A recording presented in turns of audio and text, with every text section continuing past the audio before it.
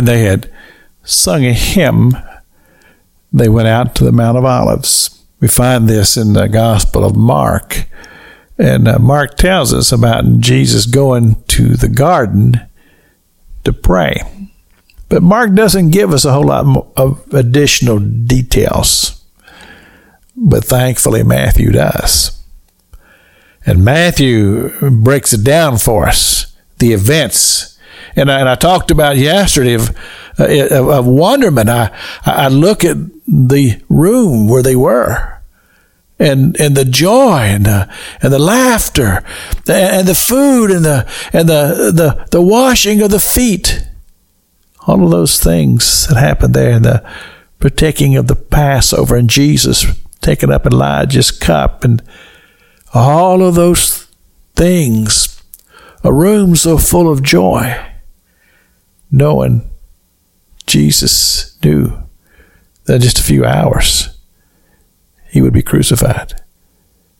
So he goes to the garden, and there's business to be done, because you have to keep one thing in mind when you think about the ministry of Jesus Christ.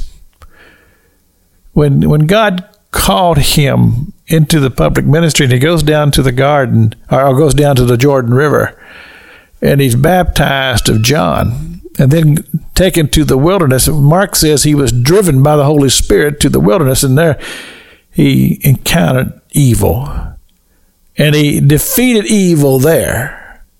And then the scripture tells us he goes to the synagogue after that, and he reads the scripture from Isaiah saying that the Spirit of the Lord is upon me. He has anointed me. And we find that Jesus flows through the anointing of the Holy Spirit. This is why I say so many times is that I don't think that people, and a lot of times church people, fully understand what the Holy Spirit is all about. Some think, well, he's just loud. Some think, well, he's just quiet. No, the Holy Spirit is the empowerment of God in us that gives us wisdom, it gives us knowledge, gives us strength, gives us the ability to bring forth ministry. The Holy Spirit is very desirous to be active in our lives. And Jesus ministered under the power, the anointing of the Holy Spirit, but he's still God-man. So he's got to deal with something here. So he goes to this garden. And he takes with him the four that Mark tells us about that were from the very beginning. And he tells him, he says, stay here, watch and pray. In other words, be my reinforcement. And hold me up in prayer. I'm going to tell you something. When somebody asks you to pray for them, and you tell them you will, my friend, you need to do it, because your prayers are vital.